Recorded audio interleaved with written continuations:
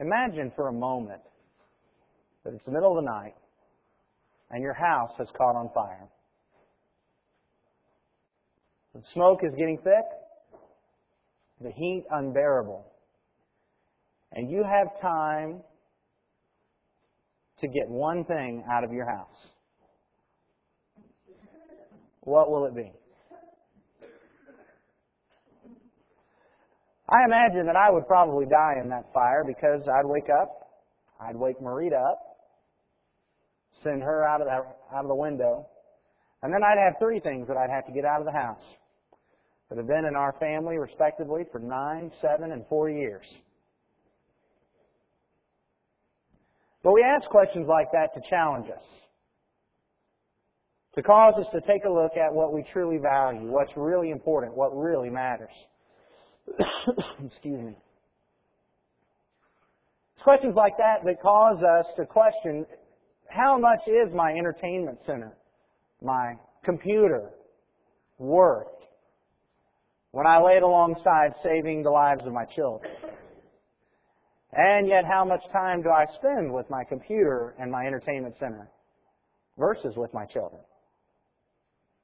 We need questions like this to challenge us, to force us to take a look at our lives and what we do value and what we think is important. Jesus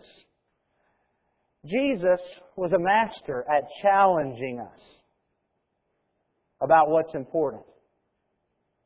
Jesus was a master at causing us to reevaluate our lives. And there is one passage where I think Jesus essentially threw the gauntlet down. It's in Luke chapter 10, beginning at verse 38. You know the story of Mary and Martha. In Luke chapter 10 and verse 38, the Bible reads, "Now as they went on their way, Jesus entered a village, and a woman named Martha welcomed Him into her house. And she had a sister called Mary, who sat at the Lord's feet and listened to His teaching. But Martha was distracted with much serving. And she went up to Him and said, 'Lord, do you not care that my sister has left me to serve alone? Tell her to help me.' But the Lord answered her, 'Martha, Martha, you are anxious and troubled about many things, but one thing is necessary. Mary has chosen the good portion, which will not be taken away from her.'" Jesus said, there is only one thing that is necessary. And Mary had chosen it. Martha had not. You see, here's the real issue for us. The world is on fire. Or at least according to 2 Peter chapter 3 and verse 10, it will be. And between now and then, we have time to take one portion with us. The question is, will we carry the right portion with us? I'd like for us to consider that this morning. Before we do, would you bow with me in prayer? Almighty God and Father in heaven, we lift you up on high because you are worthy of praise and honor and adoration. We are amazed that you have condescended to allow us to be a part of your plan. We're amazed that you have loved us as you have, sending your Son to die for us. We're amazed that you allow us to gather together and worship you. We're amazed that you allow us to come into your presence, to honor and praise your name, and to petition you before your throne. Father, we pray that you would strengthen us to seek after that one thing that is necessary. Help us to focus our lives upon it, and if it costs us any other sacrifice, that we'll be willing to pay that. Father, we want that one necessary thing so that we can be with you forever in eternity. Help us not to be distracted. Help us not to get caught up in the momentary and the temporal. Help us to focus on the eternal. Father, we love you, and we thank you so much for loving us. Through your Son we pray. Amen. So we have to ask the question, what is the one thing? Jesus said to Martha that Mary chose the good portion. One thing is necessary. Some translations even say only one thing is necessary. What is it? Is it merely sitting at the feet and listening to Jesus? Is that what he was saying? That the one thing that is necessary is just sitting at my feet and listening. Well, that would be tough for us because Jesus isn't here physically anymore. We won't be able to do that. I don't think the issue is that sitting at the feet of Jesus and listening to Him is the one necessary thing, but rather, because Mary was pursuing the one necessary thing, she decided to sit at the feet of Jesus and listen. So what is it? There are all kinds of passages that we could look at this morning to talk about that and to make our case for what the one thing is. 1 Timothy chapter 1 and verse 5 says, "The aim of our charge is love that issues from a pure heart and a good conscience and a sincere faith." Matthew chapter 6, verse 33 and 34, we know that it says that we're to seek first the kingdom of God and His righteousness, and all these things will be added to us. And then it says, and don't worry about tomorrow, because tomorrow has enough to worry about on its own. It says, don't be anxious. So we could turn to that passage. John 4 and verse 34, we could talk about Jesus' statement that my food is to do the will of the Father. There are all kinds of passages we could look at, but I think there is one that nails it down very specifically. And you can find it in Philippians chapter 3. Philippians chapter 3. We're going to begin reading in verse 7. In Philippians chapter 3 and verse 7, Paul wrote, "Whatever gain I had, I counted as loss for the sake of Christ. Indeed, I count everything as loss because of the surpassing worth of knowing Christ Jesus my Lord. For His sake I have suffered the loss of all things and count them as rubbish, in order that I may gain Christ and be found in Him, not having a righteousness of my own that comes from the law, but that which comes through faith in Christ, the righteousness from God that depends on faith, that I may know Him and the power of His resurrection, and may share His sufferings, becoming like Him in His death, that by any means possible I may attain the resurrection from the dead." There in verse 8, he said, "Indeed, I count everything as loss because of the surpassing worth of knowing Christ Jesus my Lord." Paul said, everything else I have thrown away, but this one thing I've kept, this one thing I focused on, and that is knowing Jesus. Do you think that might be the one necessary thing? You think Paul may have grasped what the one necessary thing we're supposed to pursue is? Knowing Jesus. Why? Because by knowing Jesus, I can be found in Jesus. By knowing Jesus, I can know the power of His resurrection and therefore attain the resurrection. By knowing Jesus, I can go to heaven. What is the one necessary thing? Knowing Jesus. Everything else pales in comparison. Paul said everything else was rubbish to him. And he was willing to lose and sacrifice it all as long as he had this one thing. Knowing Jesus. Think about this. If you're Mary and Martha and the number one thing in your life is knowing Jesus, and here He is in your house, what's the one thing you're going to be doing? Setting the table? Buttering the rolls? Or listening to Him? You see, Mary was focused on the one necessary thing. I've got to know Jesus, so I can attain the resurrection, so I can be found in Him. So why would I be doing anything but listening to Him right now? And so that's what she was doing. We're going to have a problem. Something can get in the way. Somebody recently pointed out a word that was used in verse 40 in Luke chapter 10. I guess perhaps I'd overlooked it in the story before, not really thought about its implication. But he pointed out to me that it says that Martha was distracted. What was Martha's problem? Martha's problem was not the fact that she was focused on the wrong things. Martha wanted to be a part of the resurrection. Martha loved Jesus. Her problem was she was distracted by other issues. She wasn't focused on the wrong things. She was just distracted from the right thing. Let me see if I can give you an illustration that will help you understand what I'm talking about here. There is one thing that is most detrimental to my marriage, and that is televisions in restaurants. Here's what happens. I'll take Marita out on a date, and we go to a restaurant, and there's a television.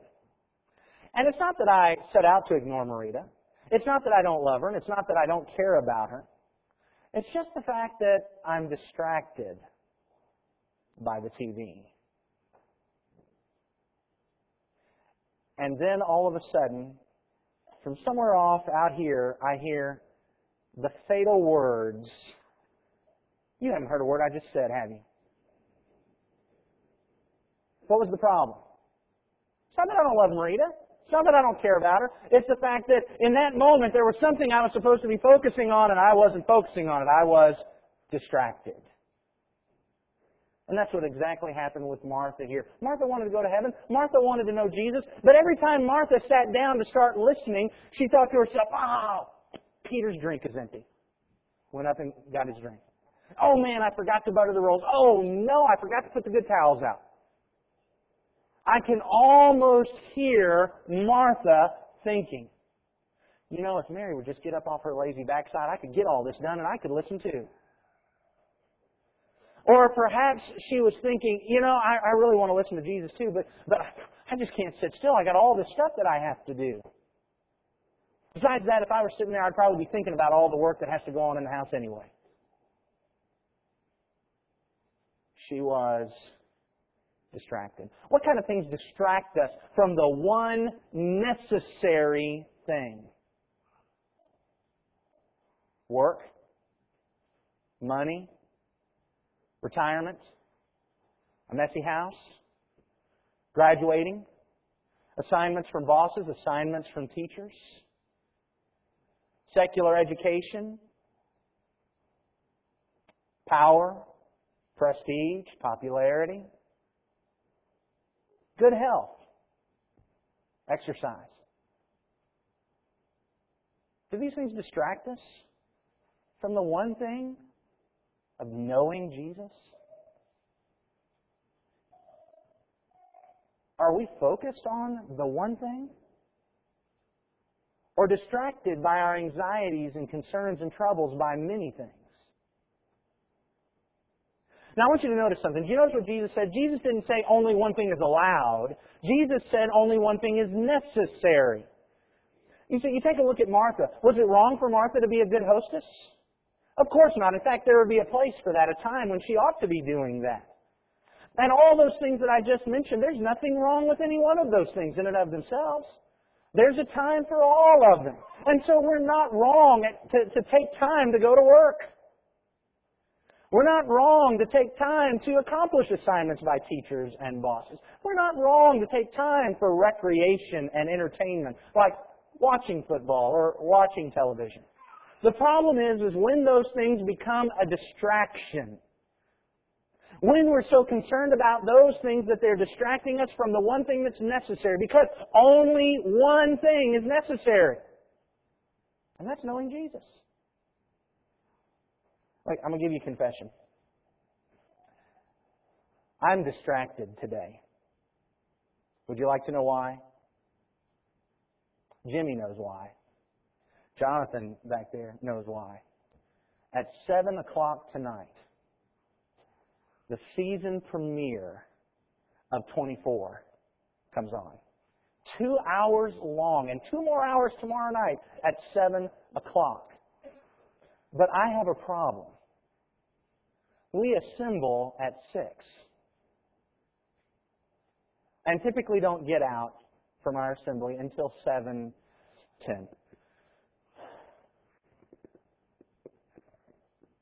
You know, maybe I could leave as soon as the invitation song is over. Or maybe I could just cut the sermon short tonight.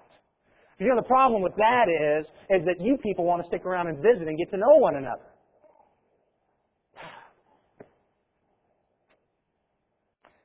Maybe I could convince the elders to put our assembly tonight at 4 o'clock or maybe 5 o'clock. Or maybe, just maybe, I could just develop a colossal headache this afternoon. Kurt doesn't watch 24. He could preach. You know, it's really not a big deal because I can just DVR it, and when I get home, I'll get to watch it anyway. But what if I couldn't? What if the fact that we were assembling tonight just meant that I was going to miss the first episode of my favorite TV show? Or would I be able to catch it until a rerun later? until it came out on DVD next year. What if it meant that? You see, the reality is, if I make the choice to dispense with assembling with the saints, to watch a television show, watching that show is not necessarily wrong. But when you agree it distracted me from the one necessary thing,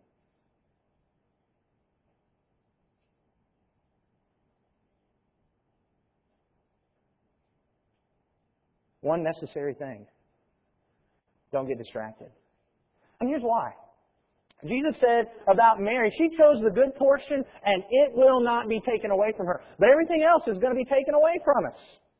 Everything else will be taken away from us. Nothing else matters. A lot of it seems to matter in this life, but in eternity, nothing else matters. I want you to think about Mary and Martha's choice. Mary chose to sit at the feet of Jesus and to listen to Him. And think about those lessons that she learned as she got to know Jesus. She could carry that with her. Martha was choosing to clean the house. Now, ladies, you tell me. What was she going to have to do with that house a week later? In fact, probably as soon as Jesus and the apostles left, you had 13 men in your house. What are you going to have to do the next day? Clean it again. All that stuff that she did, it was just going to have to be done again. But what Mary did was going to go with her. It's kind of like in 1 Timothy 4:8, there's a principle taught there. In 1 Timothy chapter 4 and verse 8, Paul wrote, "For while bodily training is of some value, godliness is of value in every way, as it holds promise for the present life and also for the life to come." Here's something that's important. Exercise is important. But what Paul points out is that of far more importance is godliness. Why? Because it has value not just for this moment. Godliness has value not just for the next couple of days. Godliness has value for eternity.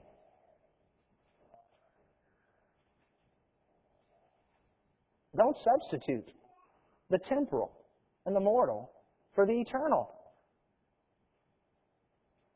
There's just no comparison there. And if you think about this, the one portion that will not be taken away.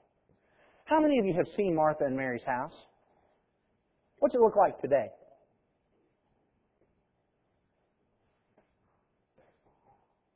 Anybody even know where Martha and Mary's house even was? As far as it's not even there. Now you tell me. Today, nearly 2,000 years later, regarding that choice and that one day in Mary and Martha's home, which one of those choices is still impacting them today? Martha cleaned her house. It's not even there now. But Mary listened to Jesus. You think that's still impacting her? Look at Ecclesiastes chapter 2.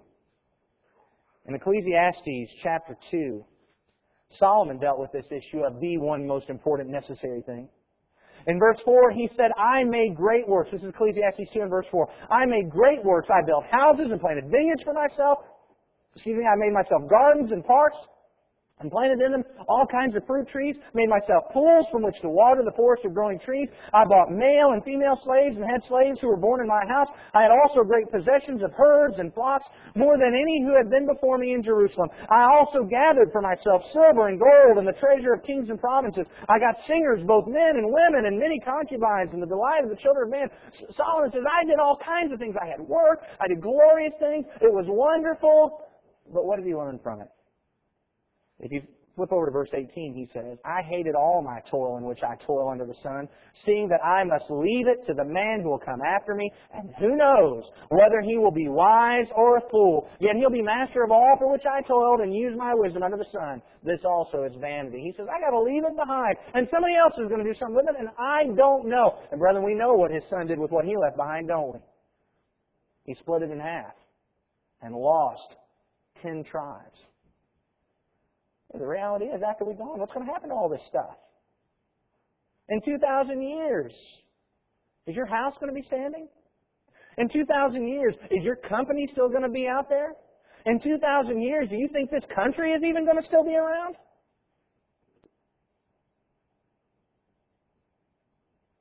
Everything else is going to be taken away. But let's just say for a moment that Mary and Martha's house was still standing. Let's just say that through some fluke of nature that somebody preserved it and it's out there and we think, oh, it's wonderful, and think about how well Martha took care of it. One of these days, judgment's going to happen. And according to 2 Peter chapter 3, 2 Peter chapter 3, and verse 10, the Bible says, the day of the Lord will come like a thief, and then the heavens will pass away with a roar, and the heavenly bodies will be burned up and dissolved, and the earth and the works that are done in it will be exposed. The earth and everything in it is going to be burned up. Mary and Martha's house, even if it was still existing when Jesus comes again, it's going to be destroyed. It's going to be burned up along with the rest of the rest of the earth. Guess what else is going to be burned up? Your diploma, your trophies, your car, your house, your clothes, your gadgets, your gizmos, your company's business, this church building, everything. It's going to be burned up. But we'll be able to carry knowing Jesus with us. Here's a simple test. Think about that day when you stand before God in judgment. What do you think is going to matter on that day? On that day, what is God going to care about? Let me ask you this. On that day when Alexander the Great is standing before God, do you think God is going to care that Alexander conquered half of the known world? On that day, when Benjamin Franklin stands before God in judgment, do you think God is going to care about all of his ambassadorial accomplishments? Do you think God is going to care that he discovered lightning and he invented the stove and that he started the post office? On that day, when Thomas Edison is standing before God in judgment, do you think God is going to care that he invented the light bulb?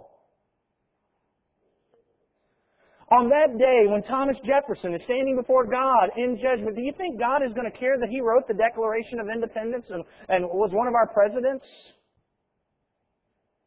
Now, don't get me wrong. It's not that there was anything wrong with all those things, and I'm glad they did those things, and it's great that those things were accomplished, but to my knowledge, none of those men ever sought to know Jesus. And we look to them, and we idolize them, and we emulate them, and that's not necessarily a bad thing. There are things there to idolize and emulate, but the one necessary thing isn't there.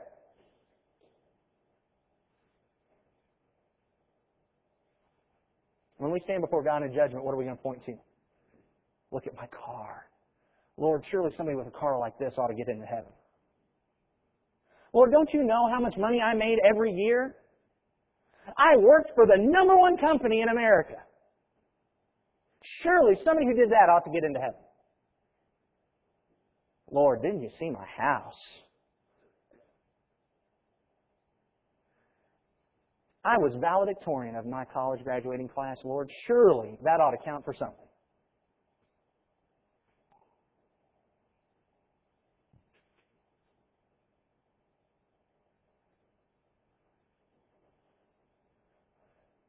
What's going to matter? Only one thing is necessary, brethren.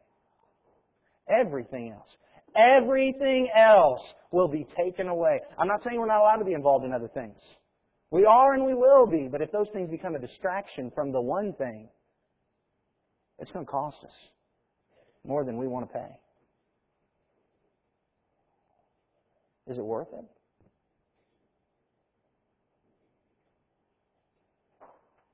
So let's just think for just a few more moments. How do I focus on the one thing? What do I need to do? I just want to give you 4 pieces of advice to help you out. Number 1, develop habits that introduce you to Jesus. Do things daily that are going to help you know Jesus. Read, study, meditate on, memorize the Scripture. Remember we read this on Wednesday night during our invitation in Psalm 1 and verse 2. It pointed out that the one who delights in the law of the Lord, the one who meditates on it day and night, will be like a tree planted by the waters, always nourished and always bearing fruit. Spend time in the Word of God. Why? Is it because we're Christians and, well, we've got to check off our Bible reading? No. It's because there's only one thing that's necessary, and that's knowing Jesus. And where are we going to meet Jesus? Right here. Prayer. 1 Thessalonians chapter 5 and verse 17 says, pray without ceasing. Do we pray because that's our check-off list? Well, I'm a Christian now. That's my homework for the day. I've got to make sure to get in a good bit of prayer. No. We need to pray because there's only one thing that's necessary, and that won't be taken away from us. Somebody said that the difference between modern man and classical man is that modern man has substituted the morning paper for morning prayers. Somebody else added to that actually today we've substituted the morning show. What about assembling with the saints? Hebrews 10:25 says, don't forsake the assembling of yourselves together as the manner of some is. I just want you to think about this. If Mary were here today, if Mary were a member of our assembly, and she knew that we were going to be meeting back here again tonight at 6 o'clock, where do you think she would be? Watching 24? Catching up on the Titans? Staying at home because, man, it's just a mess and I haven't been able to get to it all week long? Or would she be assembling with the saints? And why would she be doing that? Would it be because she had been convinced, well, I'm a Christian, I've got to go to church? They finally convinced, I can argue with you all day long about whether or not you have to be here. And if you only come because you say, well, I just have to be here, it's not doing you any good. Why was Mary sitting at Jesus' feet? It wasn't because she had to. It's because she knew there is one necessary thing, and that's knowing Jesus. And if the saints are meeting tonight to worship God and be edified by His Word, where else would I be but where I can get to know Jesus?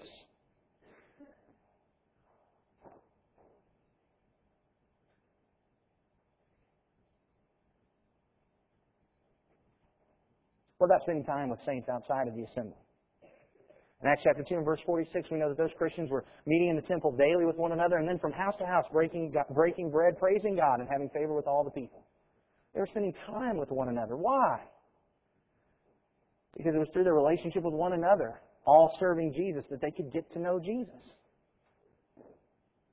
How easy it is for us to just get tied up in our individual lives and not have time for one another. And we'll shake hands on our way in and out of here. But we're not getting to know Jesus that way. So develop habits. Develop habits that introduce you to Jesus. But then you need to prioritize that. Prioritize knowing Jesus and these habits that introduce you to Jesus. Put those first. 1 Timothy 4:8. We read that a few moments ago. It talked about exercise versus godliness. Well, listen, I'm not trying to justify my own lack of health and my expanding waistline. But the thing that we need to understand is that there are a whole lot of people that exercise every day. And they'll spend an hour on the treadmill or at the gym. But when you ask them about Bible study, I didn't have time for that.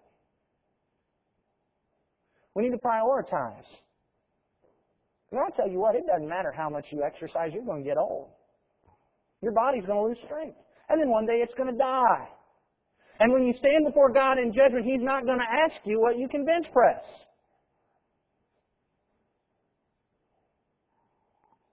Prioritize it. Get these things done first. You want to watch television? I had a friend of mine that put a sign on his TV, on the knob, that asked, have you read your Bible today? And it was just a reminder. Before I turn this knob to on, I better make sure I've taken some time to get to know Jesus today. Prioritize it. Don't let the urgent and immediate take the place of the truly important. Don't let the temporal and the mortal take the place of the eternal. There's going to come a day that we're not going to care how Jack Bauer solved the world's problems.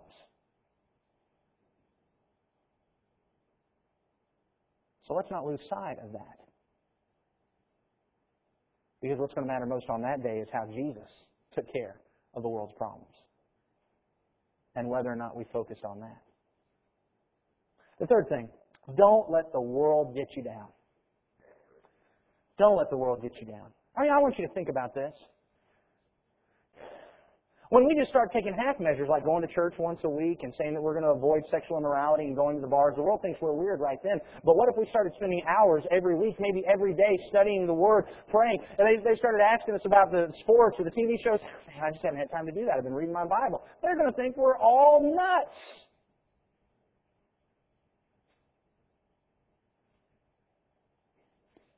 And they'll mock and they'll ridicule. And they'll say that we're behind the times. And they'll say that we're odd and weird, and they might even say we're a cult. Those are crazy people over there at the Franklin Church. They just read their Bibles all the time. Don't let that get you down. Don't let that discourage you. Because if we're choosing that one necessary thing, that won't be taken away from us. Again, Jesus didn't say it's the only thing allowed. I'm not saying you won't ever be involved in anything else. It's not saying that you've got to be reading your Bible 24 hours a day or praying or being at the assemblies, but it's just making sure that none of those other things are becoming a distraction. And we say to ourselves at times, I want to do those things, but Edwin, I just don't have time for all that. See, now you've gotten to the heart of what this passage is all about. We have enough time to do anything we want, but we don't have enough time to do everything we want. And if these things about knowing Jesus, if you don't have time for those, then you need to get rid of something else.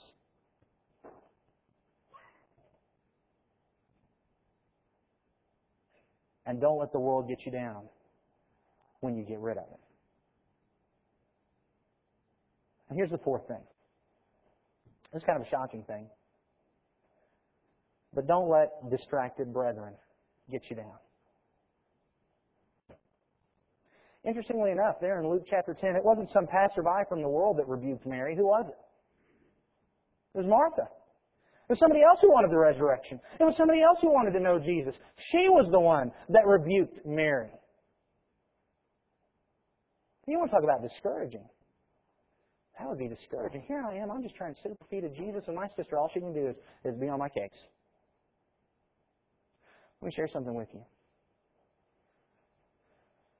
I have never once been ridiculed or mocked by somebody in the world for assembling twice on Sunday.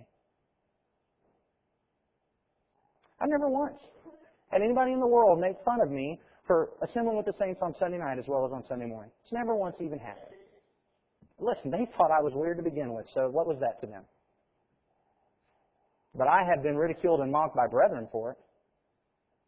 Distracted brethren who legalistically think that all it takes to punch their card and get into heaven is make sure they go once on Sunday morning so they can take the Lord's Supper. I get ridiculed and mocked by them all the time. You want to talk about discouraging? That's discouraging.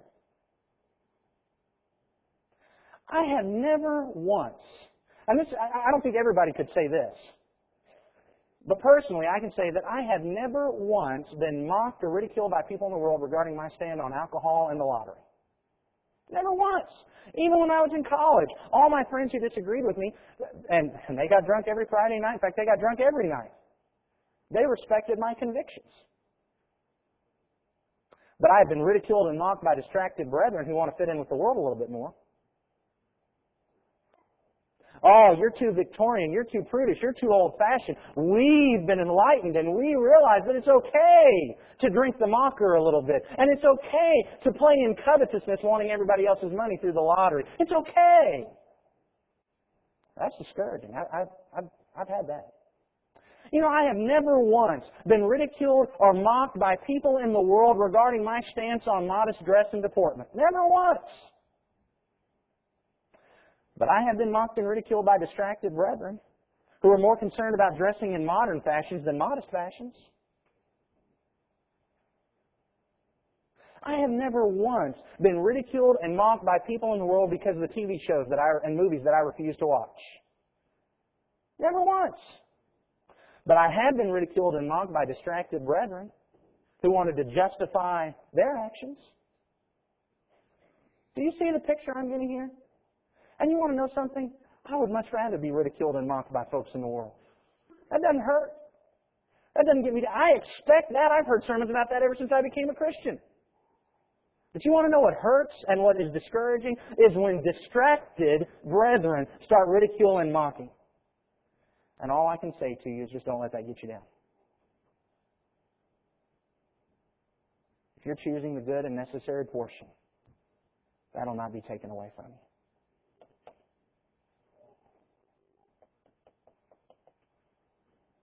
Develop habits that introduce you to Jesus. Prioritize those things. Don't let the world get you down. And I know it's hard, but don't let distracted brethren get you down either. Brethren, there's only one thing that's necessary. Not saying it's the only thing that's allowed. Not saying you'll never get to watch the Super Bowl. Not saying that you don't get to exercise. I'm not saying but out of all that stuff that we can do, there's only one thing that's eternally necessary. And there's going to come a day when that one thing is the only thing that matters to us. Why don't we work to go ahead and make that day today?